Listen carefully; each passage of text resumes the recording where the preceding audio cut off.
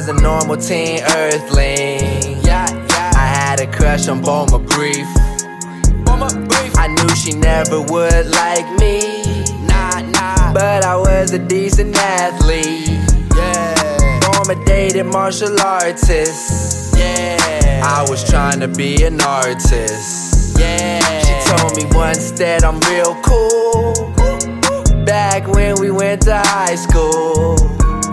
Plus I really wasn't her type. No way. She liked them tall, bulky, and white. Never me. Like Yamcha Vegeta. That ain't me. I'm a skinny Mr. Popo. Ooh, I never been a fighting type, but I'll play fighting games all night.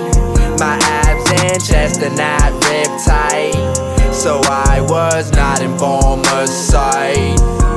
I never been the fighting type, but I'll play fighting games all night. My abs and chest are not ripped tight, so I was not in Bulma's sight.